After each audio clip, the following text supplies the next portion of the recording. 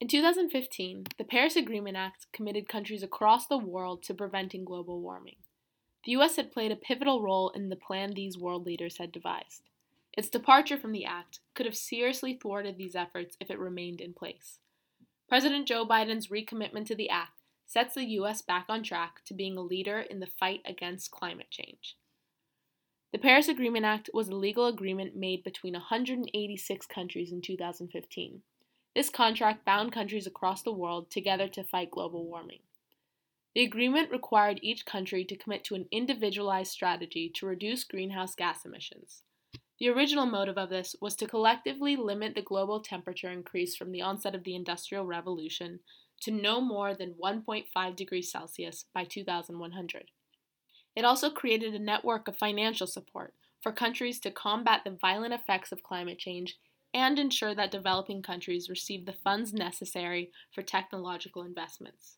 According to the Natural Resource Defense Council, the United States is currently the second greatest contributor to greenhouse gas emissions in the world and the second greatest energy consumer.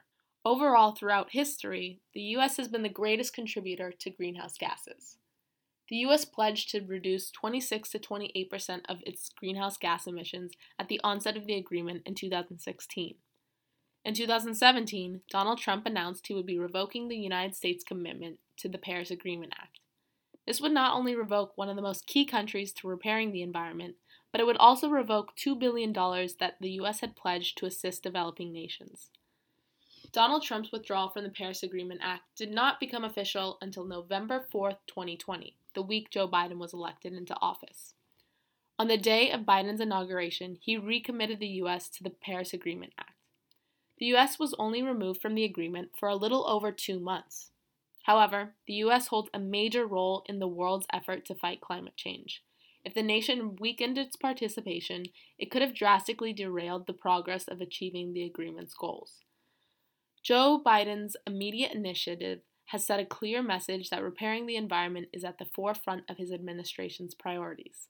According to NPR, Joe Biden has pledged to reduce the electric sector's greenhouse gas emissions to zero by 2035 and achieve carbon neutrality by 2050.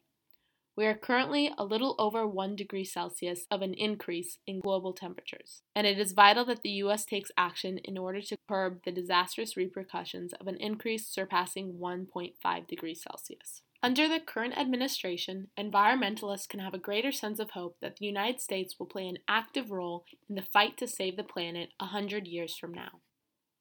For KCSB News, I'm Kylie McCreary.